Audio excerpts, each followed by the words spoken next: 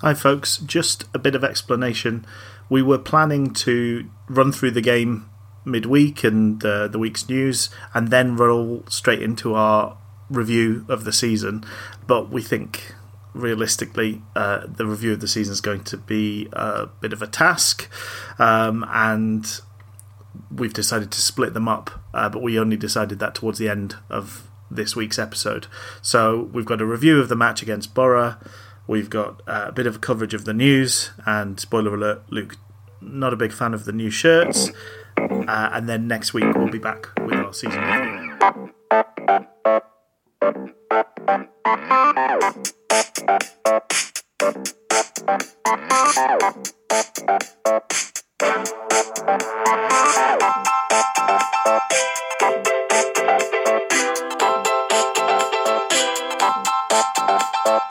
Welcome to Different Gravy, not just another Sheffield Wednesday podcast. I'm one of the hosts, Richard Miller, and my co-host, the Grim Fandango, El Chubacabre, the Beast of Benelux, the brave, bulging, buoyant, clairvoyant himself, Dr. Luke Gledall. How are you doing today, Luke? I'm very good. How about yourself, Rich? I'm all right. Yes, I'm. We have reached the end of the enormously long 2019-2020 season.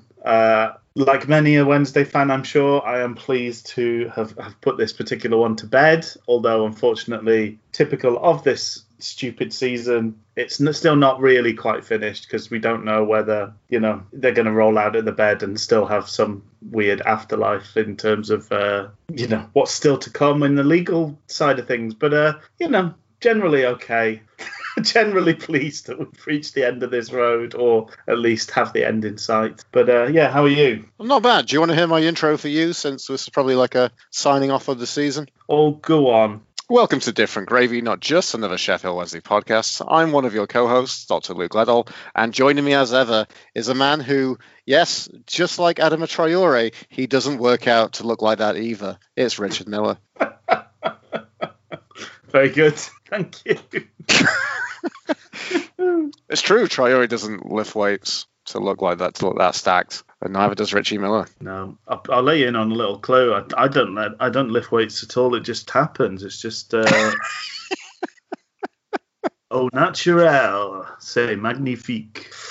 There's a lot to get into, I think. So maybe we should sort of motor along into well. There's a lot to get into. Whether we want to get into it or not is a different matter. But let's move ourselves along. Breaking hoo-hoos. So we have a restart date for the season, which we've got 12th of September as the restart date. So we know when things are going to be coming, back online. We know how long the break between competitive games is going to be. And I suppose we also know officially when the bell is going to toll in terms of the start of silly season for transfer rumours and stories of that ilk. Those clickbait headlines you love so much, Luke. Yes, the ones where, we asked, Wednesday fans are up in arms about this person, including, I was wondering as well, Rich, I think I might have mentioned this to you, whether we might see kind of a move on from that. Maybe it might evolve to, we ask 6 Sheffield Wednesday chatbots who they should sign in the summer, and they won't pass the Turing test because they all mention Chris Sedgwick. Oh, good old cement leg Sedgwick. The Yorkshire Express himself. The Yorkshire Express. The mind was willing, the body was not, unfortunately. You just get him to one of those old-timey heritage parks, and then he'll really let rip. By the time it takes you to take out his pocket watch, he's gone at least 2 meters. Was he all right? Was he that bad? I think he still had a touch of quality about him. I think his deliveries were still pretty decent, but his legs had gone by the time he was with us. Turning was really difficult, and I know it's really offensive to talk about all this news and juicy, amazing, delicious news we have on our plate, but maybe we just go back in time and just take a look at who was better. Was it Gary Teal or was it Chris Sedgwick? I thought Teal was all right. I remember crafting an argument with you that actually he was a bit more disliked than maybe he should be, but that's such a mild opinion. I think marginally, yes, probably let down by the cohort of players that he was part of, Teal. He still looked like he had a decent amount left in him by and large. He still was quite quick when he got to us.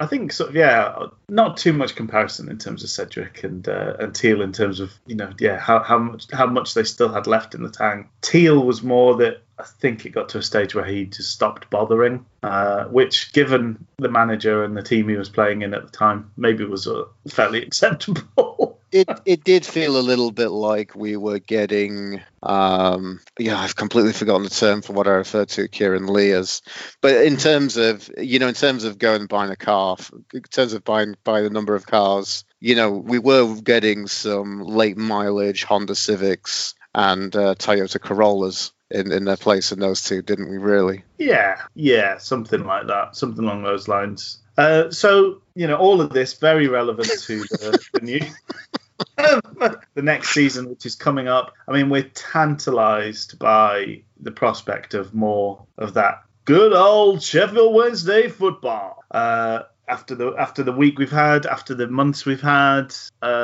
So one of the things to feed into that, that new excitement, we had the kits unveiled. Some teams played these games in their new kits, but at Wednesday, did they really? We've I think so. Who were the offending teams? Well, I know that Chelsea were sporting their new sponsor during their recent. But again, it's one of the things like player contracts, sponsorship contracts presumably end when the season ends as well. So when a regular mandated God-given season ends. Yeah, and on the fourth day, the Lord said, June the 30th, so shall the season end. And they shall sign for new clubs from July 1st. But, yes. but some of them get a loyalty payment for if they were not loyal, my lord. the 1st of July. Everything is made new in my image. This is anticipating a later calendar than is adopted during biblical times. And for these will be known as biblical times, for it is time of the Bible. Don't worry about that whole BC thing. You'll get it later. It's one of my best callbacks. So saith the Lord. Before Christmas. And that's all. Christmas. Yeah, I mean, we're borrowing from different books there. Leviticus, Numbers. Don't try and find those verses. Me and Luke, lauded scholars in biblical works. We can just dip in, pull from different sources. We like to tell the Bible in a narrative sense, and therefore ignore the individual chapters and verses. So don't try and find that as a quote. You'll leave sorely disappointed. So we've got some new shirts. We've gone for blue and white stripes for the home shirt, which is controversial. And then a kind of black and white Marley sort of thing. It is a bit, isn't it? Bloody Marley thing for the away kit. We're going to be sponsored by... Do you guys have that? Is it called Marley Mood? It's a Bob Marley endorsed tea that chills you out. I don't think we do. I'm not a tea aficionado, so it may well be here, but I'm not aware of it. It's kind of like a canned iced tea kind of equivalent, because obviously like the Marley name has been, given to a whole bunch of, ways and devices to make money, including, a very poor set of headphones and earphones. But it feels of that ilk, doesn't it? Weirdly, that's what you were saying, right? I wasn't really meaning. Are we not making the same reference? Are you making a completely different reference to what I was picking up? Yeah, a marl is a marl. It's like a combination of two colours. Generally, it's sort of grey. Your kind of classic, kind of college or like sweatpants, sweatshirt combo. That's probably like a light grey marl. Okay. It's kind of blotchy. It's not about Julian Berner being a man within Nazi times who maybe just had a Bob Marley poster on his wall. Why would it have to be Nazi times? I think the unnecessary detail. I'm only picking out Burner because he's wearing it. He's the, Deep in the midst of the Third Reich. He likes Bob Marley, though. and he's a time traveler as well. So he's specifically taken the work of Bob Marley and the poster into the past. He's done a Good Night, Sweetheart. That's what he's done. He's bringing peace and love, one barmaid at a time, to war-torn Germany. I would tune in. I would absolutely tune in. Did I tell you my theory that Julian Burner, the only reason he's here is because he's actually a massive Only Fools and Horses fan? No, you haven't told us. You know the bit where he falls through the Del Boy falls through the bar. Yeah, Loves it. Can't stop talking about it. oh, and Actually- Tom Lees actually is so falls- used to doing the impression for him. That's why he falls over all the time on the pitch. Exactly. Oh dear. So there you go. We've got some new kits.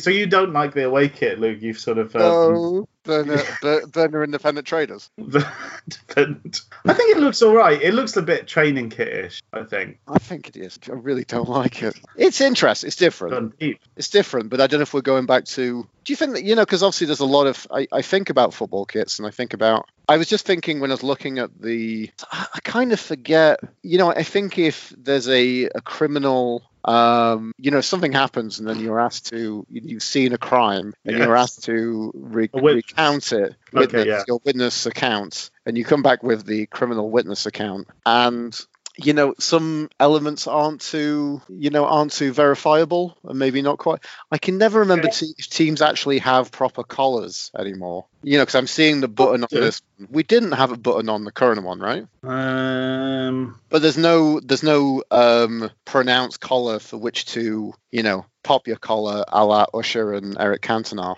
There's no collar on this one, definitely. No, so this one, but the collars are kind of like, it's just a bit of elasticated ribbing, isn't it? Like on the current one. I can't remember, to be honest. It doesn't matter, radio. It's weird that it's got a button, and then it makes me think about like during that period in the 90s where like the Man U had like the string around the collar. I do remember the string. Like, tie it up like you were, I don't know, like Stanley Was Matthews. that not part of their throwback? It was a bit. I think that was an anniversary kit because they had the yellow, the green and gold, didn't they, as their away strip the same season, and that was to mark whatever the old club that they used to be called was. So anyway, but I wanted to say I think the away kit kind of reminds me of one of those hideous 90s goalkeeping shirts.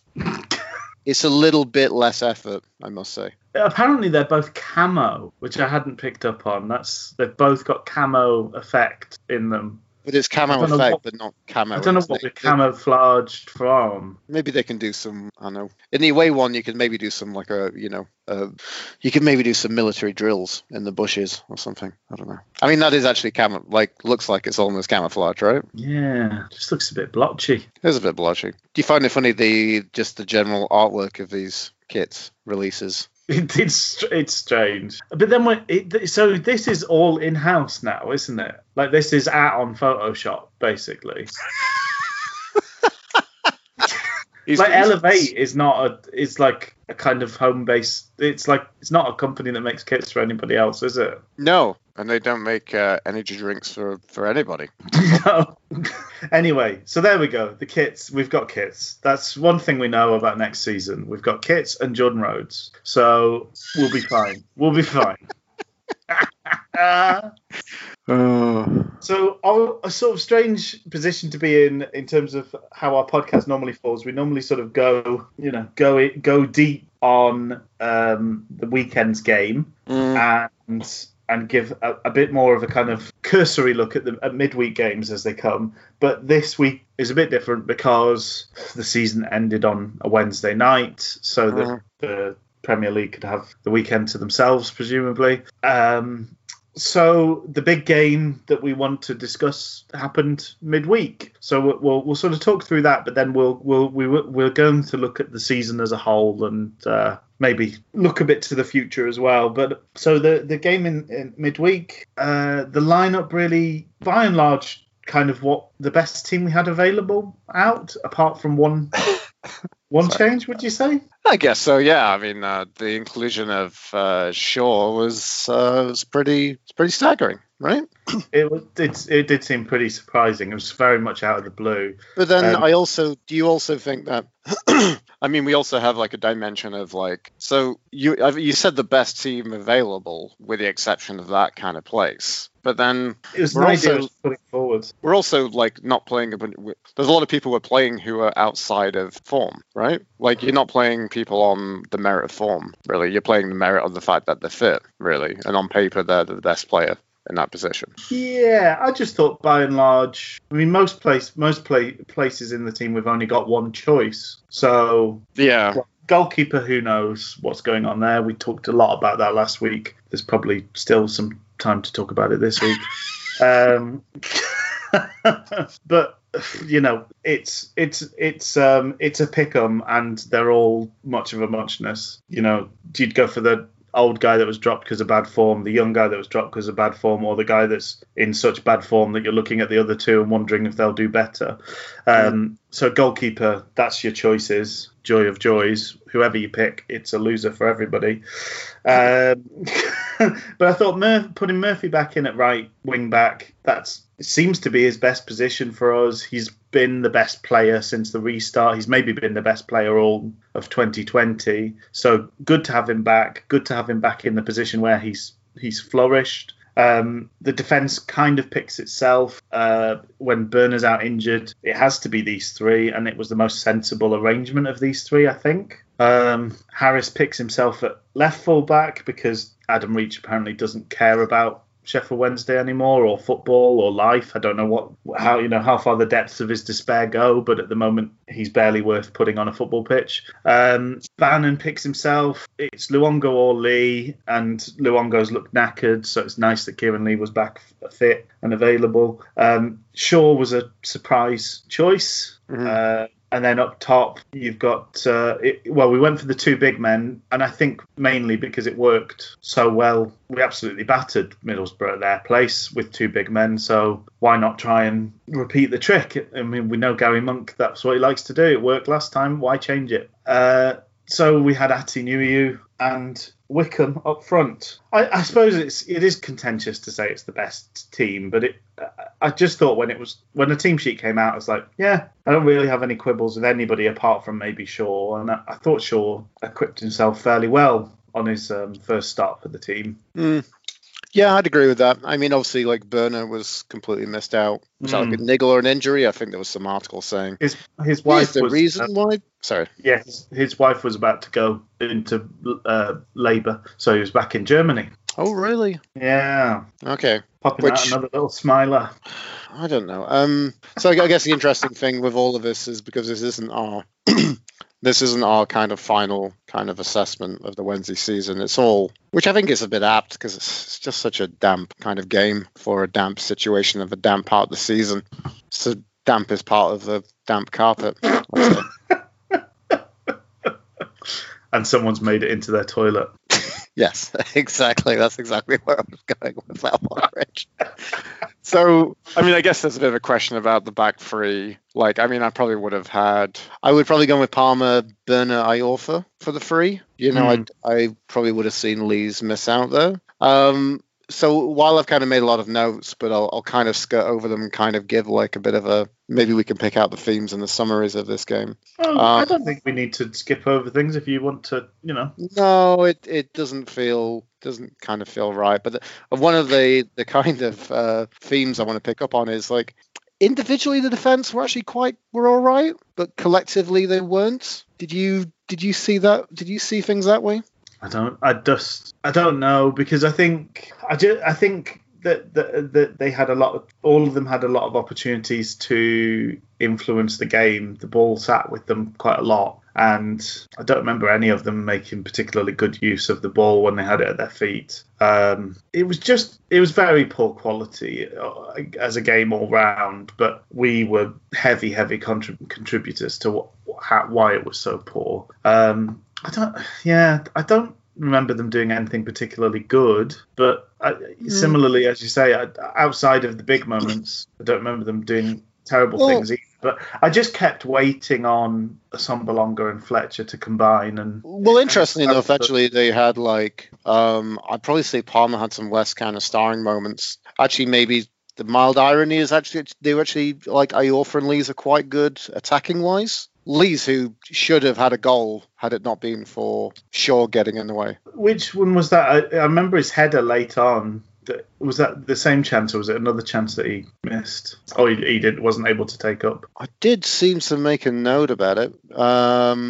It was just before half time. There was the header that he kind of headed at the floor and it bounced over. There's one just before half time where Bannon whipped it up and Lees jumped up at the near post, funded it, but then it basically hit Shaw in the centre. Right. But he met it with so much power that I think if it was on target and if there was no one in the way, I would have said it was a goal myself. So there's that. And then, I also had a point where he did some great work to salvage and kind of cross one across for Murphy missing as well at one point. Okay, yeah. So I don't know, and I don't think they were all. That was Iorfa. Sorry, that Iorfa moment was a highlight, really. Yeah, because he properly picked out a pass, and it was unlucky though. I think it was a hard chance to finish off, but it was. He sort of felt like maybe he should have done better. I'm just sort of looking at possession stats. So Tom Lees had the ball 6.5% of the possession, which is more than basically anybody apart from Bannon and Wickham.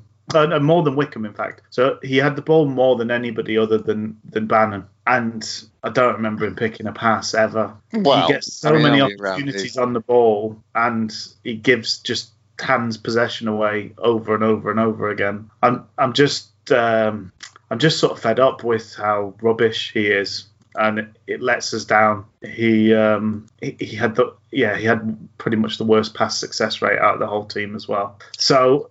Which maybe you're wondering about the possibility of maybe just being in these situations, maybe just hitting it long, It's what he's doing, but there's hitting it long and there's passing from the back, and he seems incapable of that. And I don't remember him being as bad as he is now at it in the past. He's getting worse at everything.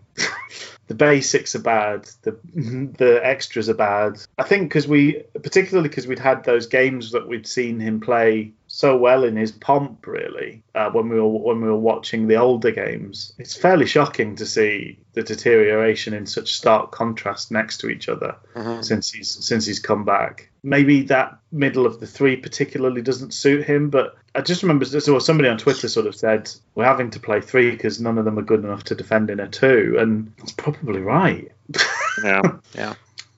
So we did create some chances. Like so many games this season, we were probably the better team throughout. We had more of the ball. We had more of the chances, more of the good chances. But I just was waiting for their two mobile, strong front men to make something happen, and I know that we're allergic to that defensively.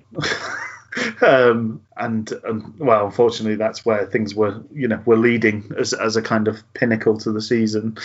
But we got another Murphy goal. Yes. It's been allowed to stand as his goal. I'm not sure, again, like his one last week, I'm not sure that it was definitely going on target, but from his original effort, but it went in the end, and that's kind of the most important thing. The strike is remotely on target, so therefore, when it takes a deflection, it goes in. I think the infamous dubious goals panel don't really care about the championship. Probably not, no. They've only got enough time to pick out the dubious goals in the Premier League. We'd had a scare before that, though, hadn't we? McNair hit the post. An absolute post throbber, as I put in my notes. Yeah, that was lucky. I mean, he did strike that really, really well, and yeah, it was just that it didn't hit enough of the inside of the post. Really, was the only difference. I thought Harris looked really bright all game. Harris was very good. Never stopped plugging away. I don't know whether that's because he was trying to show Warnock that he is, he's still a good player or something. I don't know. Because presumably they were saying that he liked playing for Warnock, or Warnock liked him, or something like that. But presumably Warnock let him go. He did, yeah, and that was the big thing. That was the big thing of surprise for a lot of Cardiff fans. Yeah, I mean, also it's kind of surprising knowing that for any kind of sense of criticism about Warnock as a manager, I mean, the thing I will say is that Warnock is he's a bit like some of the things that I think people think about when they think about playing Football Manager and Championship Manager, things that kind of work, and things that you kind of want when you're playing any simulated football, which is basically, I'm going to want a lot of pace. I'm going to want a lot of players with a lot of pace. Yeah. And he's very big on that. And he, obviously there's a hilarity of the fact that he had something like, was it 7 strikers at the Pigs? Yes. Well, there's during that period where it's that he had Hulse and those type of characters all littering the bench, or not even in the squad itself. Yeah. So yeah, I guess it is kind of bizarre that he probably would have let a player like Kadeem Harris go, to the point where, I think when we signed him very much near the beginning, it seemed like, we did exceptionally well, bit of free business. And I still think we can conclude that, he was excellent first half, and obviously had an assist in the goal. Did exceptionally well to kind of win the ball and keep that going and keep that live and keep it cycled. And lots of battle and hustle in that. In that build-up. Mm-hmm. That was probably the real strong point of the Wednesday game, was definitely those, Murphy and Harris were really the stars of the show for us. I feel like generally when we've played against, and we've played several teams that have played 3-5-2, those two as our wing-back option have kind of had the run of it. I guess because they've got the pace more than anything. But their sort of counterparts on the other team have had to sort of just mind their P's and Q's and sit back and not have much of an influence on the game. So it's a testament to how good they both are in those positions. I think that's been a very, very pleasant surprise of the restart, is how well both of those players have taken to those positions. Obviously, one of them's not our own player. We've talked about how we'd very much like to have Murphy back. Whether that's a possibility or not, I don't know. But they've been a revelation, because when that first team sheet was announced as 3-5-2, you just think, what, those two are going to defend?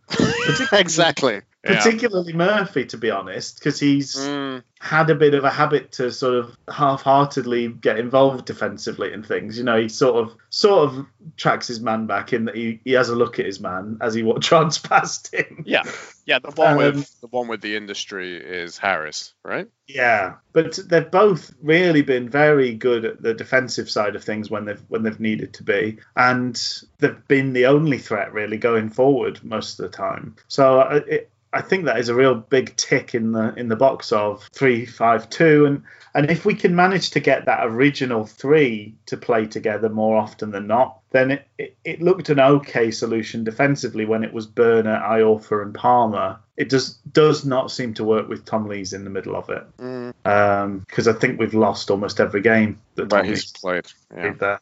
Which maybe kind of reminds me, and we've lost a lot, right? One of his few kind of appearances seems to, be in the season from him kind of coming back from being in the wilderness and, being disliked and being, put aside from the starting 11 and the 16. It reminded me of the Boxing Day game against Stoke, a game in which he scored, but then, helped us concede 3 goals. Yeah. To be fair, sorry, I've just double checked. So Tom Lees did play in the QPR game, to be fair. So I should take that back. Having only won 2 of the games. Sure. Restart. There was that game, and a game which a lot of people, even Wednesday fans on Twitter, being like, dare I say Lees has looked any good in that game? And he did. He was quite good in that game. He was.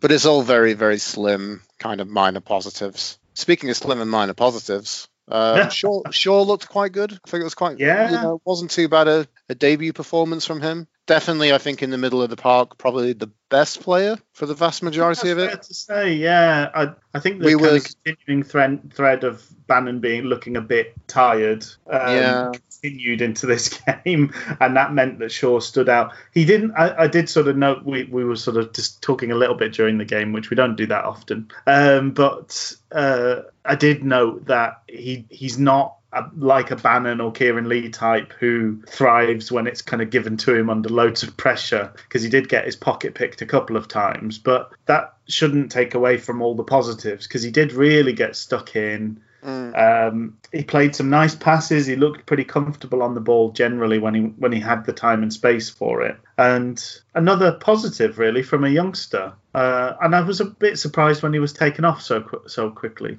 Yeah, I wondered if that was more going to be the substitution purely for the fact that you've got a player in Luongo who probably should have started, but he hasn't been the best as of late, kind of leading into this game, right? Yeah. And also, I agree with you, though. I was surprised because, I think if Lee and Baz were performing much better, then I think it's a substitution you want to make. It's just damning because actually Shaw was the best of the three. Exactly. Yeah.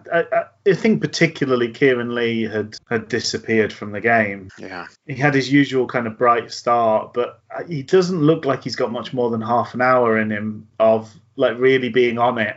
I know he's there and he's around, but he doesn't seem to get involved in the game too much after a certain point at the moment. And whether that's probably, it's probably understandable given that he's not played that much football and he's... and then, you've also... at this stage. We've also highlighted the fact that, as you've noted, how tired Bannon is at the end of the season. He did do some good stuff, but a lot of blame has to be put in that pass, which basically gave away the goal, I'm going to say. Yeah, and before that, there was a really nice break where I can't remember which striker it was had kind of got free of a man in the box. Kieran Lee was inside of the fullback, and there was also a shot on for Bannon. And out of the three very, very good options that could have resulted in a goal, he passed straight to the nearest centre-back. And I just thought that it just felt so indicative of the way we've been playing recently. But also it just shows, I think, that he's just a little step off it mentally at the moment, because it's just the sort of situation he loves. He would normally love threading a little ball through to Kieran Lee in that position. That kind of inside pass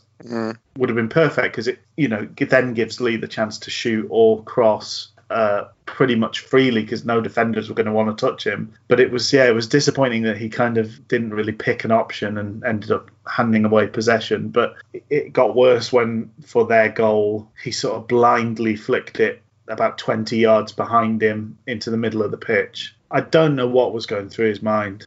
It's not the sort of thing you see many professional footballers do. But we went from being fairly comfortable in an offensive shape to having, I think, pretty much the same number of Borough players in our boxes, in our half, as we had Wednesday players, and they had possession in a good area. And well, they made hay, really. They took the goal very well. I think there were opportunities for defenders to maybe have an influence in it, but Kieran Lee couldn't catch. I think it was Fletcher who provided the cross. It wasn't Fletcher, sorry. McNair? Tavernier, apparently. Really? McNair scored, but Tavernier was the player that broke away from Kieran Lee and got the cross in. All right. Or Tavernier. Tavernier. Is he related to... He is. Right. Formerly a Wednesday player. Mm-hmm. He's now the king of Ibrox. King of Ibrox. He's Rangers captain. I missed the ceremony for that one. I do just find it odd that he's such an important player for them. It is interesting. He was never a bad player, but someone who you'd probably think would probably maybe have a steady kind of second, third tier career, Which may be. I really don't know how good the SPL is at the moment, to be honest. No. But it's another... I just don't know how many goals do we concede where our whole defence is in the 6-yard box and they can play a pass to anybody that's outside of that group of players. It just felt like, to borrow another cliche that we've used so many times, it was Groundhog Day again. You can't have everybody run away to the goal and stand on the goal line. That's not good defending. You've got to kind of spread out and pick up men. You've got to have some modicum of organisation. Mm-hmm. You can't all just sprint back to the goal as quickly as possible. Some people need to do that. That's a basic part of defending. But if you all do it, then they're left with too many options to score. But basically, to cover the run of Fletcher, we let McNair have his choice of places to stand in the box and time to pick out his shot, and he took it very well. didn't hit the post this time. He slotted it home. And as you say, we'd been the better team. It was pretty frustrating. We'd kind of handed away possession under no real pressure, and suddenly we're now drawing a game that we should have been winning comfortably. And Borough spent most of the second half just sat watching us, and we looked all right till we got to their final third, and didn't produce anything of any note or quality. No, it was I was going to say it was a pretty bad day all round for all of the strikers who were on the pitch. You know, I feel like maybe you and me might disagree about this. I felt you could probably see in the first half a bit more quality from Wickham, but Wickham did fade off pretty heavily in that second half. I don't think either of them, Wickham or Nuhiu, had much influence in the game. No. But then, not to sound like a broken record, neither of those guys are particularly mobile. So if you're going to get the ball, if you're going to fling the ball forward, it's got to be near them to give them half a chance. They're not Stephen Fletcher. They're not going to go and bound across a third of the pitch and pick up the ball still. They need it to their chest, to their heads. Ideally, I mean, if you can pick out a pass to their feet, oof, can you imagine? Like, they need proper... They don't need it down the channels. They're not going to run the channels. They don't need it mile the other half of the pitch from where they're stood. They need it to them. And they will win their headers if they get the chance. They will make space and make opportunities for other players in our attack if they're given that chance. But they weren't given the chance too often. And we've seen the fullbacks or the wing backs passing up to each other a lot in the last couple of games. It's been a bit of a feature, and it's been quite a good thing generally, partly because Murphy's looking our most dangerous player all the time. But that again means we're not getting it into the box early. We're not giving the big strikers the chance to go win their headers from crosses. We're running across the front of their defence and passing it to another wide player who runs across the front of their defence. Neither of those things. Why have you got 2 6-foot+ guys on the pitch to not play to them in any way? It doesn't make sense. We would have been much better having Windass or De Cruz on if we set out to play the way we played.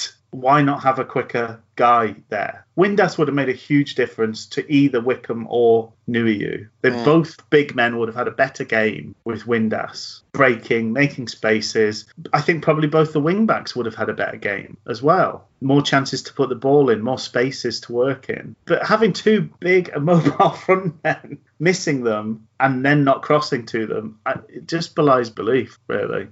I mean, you say it belies belief, but unfortunately we can believe it because we see a lot of it, right? Yeah. We see a lot of mediocre football. Oh, yeah. We've done a whole podcast where the whole season's been, the majority of the season's been pretty mediocre.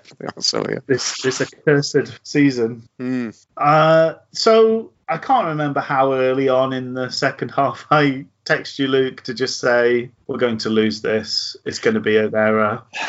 Was it 65 minutes, something like that? I think it was something like that. I thought I was trying to be the eternal optimist. I genuinely didn't see the thing coming. Not that it really surprised me when we conceded the second goal at the death of the game. But I don't know. I still felt that but obviously from the play, we did look like the team who looked like it was going to do something in the game.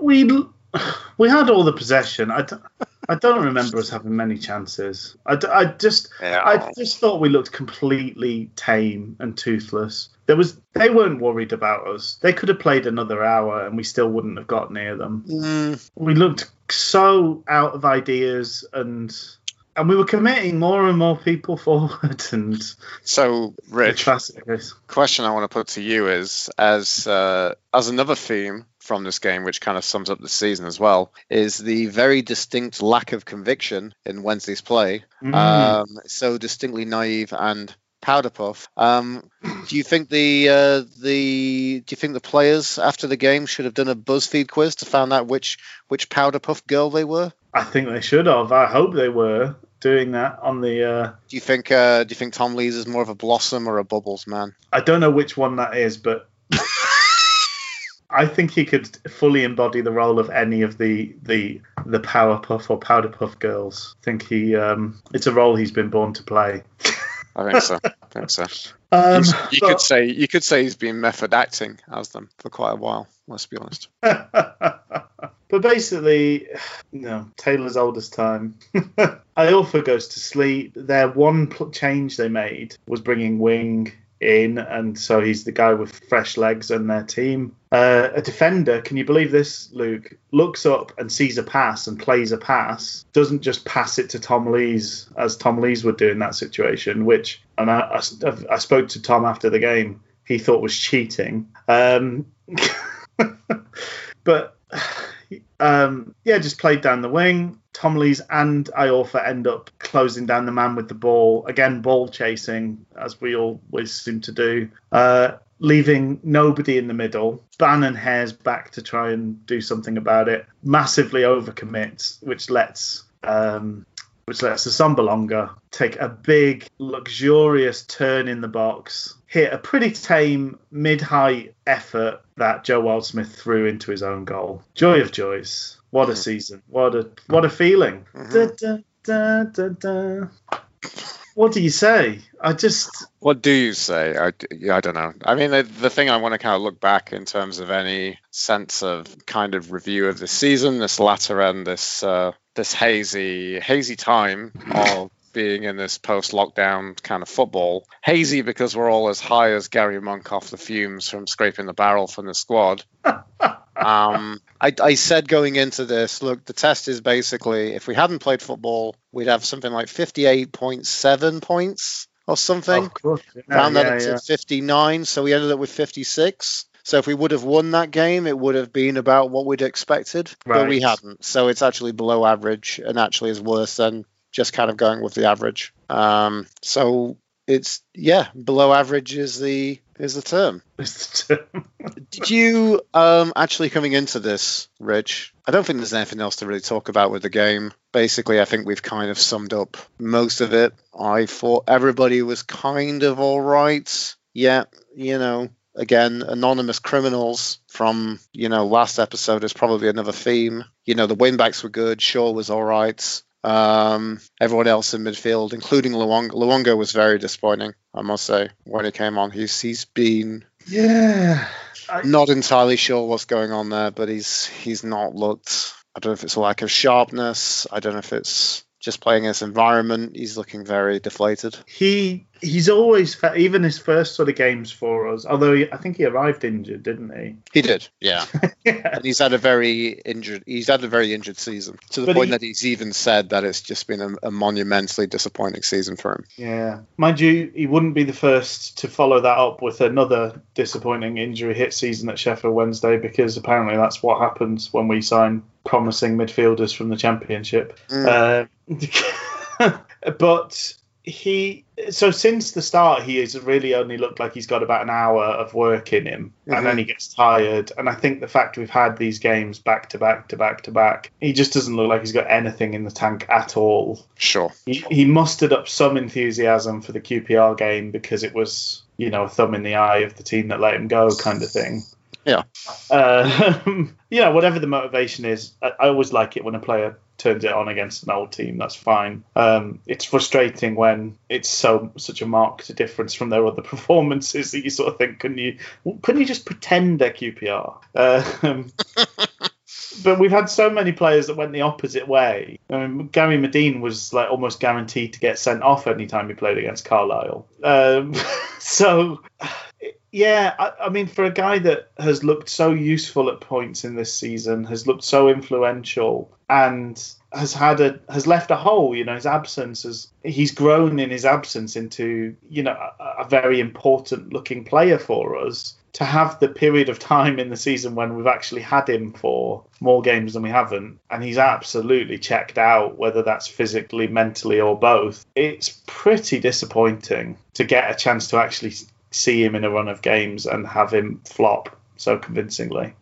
And flop, as you say, whether it's coming on at half time, whether it's starting the game, it doesn't seem to matter. It's all too much for him at the moment. So it's a real shame. Hopefully we get to see the Luongo that played earlier in the season, the Luongo that was pretty much an ever-present for years and years at QPR next season. Because when he's on it, he looks such a useful and multifaceted player, but clearly he can well and truly not be on it and still be on the pitch. So I think what we'll do is we'll have another episode next week where we'll pick up on any breaking news. Hopefully we've got some more insight into what's happening with this blooming EFL charge and who's getting points deductions, who's not. One thing I'd like to say, Rich, is that really the thing that we can really say is it's all to play for in the courtroom.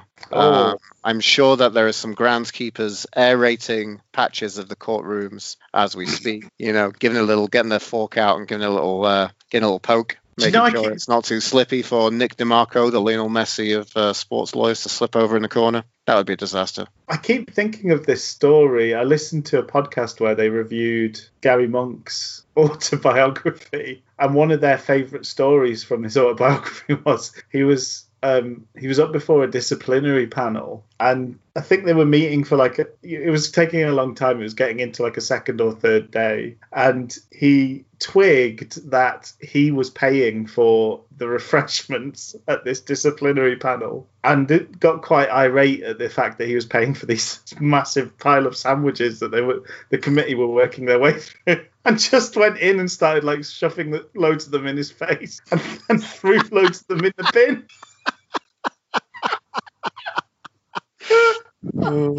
They're my sandwiches, I'm paying for them.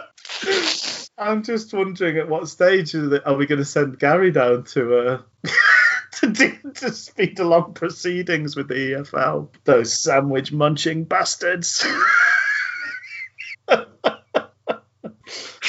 Oh dear. But there's got to be, at some point, we need to know, don't we? I think August 4th is the official, that's when the meeting is where they officially end the season and clubs get moved around and things like that. So if we don't have a decision by then, it can't be applied to this season, I believe. And we're not far off that date. So I don't want to be too hopeful, but it feels like probably it won't affect this year for us at the very least. So hopefully we'll know a bit more. But in terms of so we'll look at a review of the season, and we'll leave things here for now. Does that feel all right, Luke? That feels beautiful. Does the end of this episode feel a bit more satisfying than the end of the season felt? Yes. I mean, it wouldn't have been hard. It does. No, but let's be honest. Yeah, but look after yourself, folks, and we'll talk to you again next week. Sounds good. See everybody.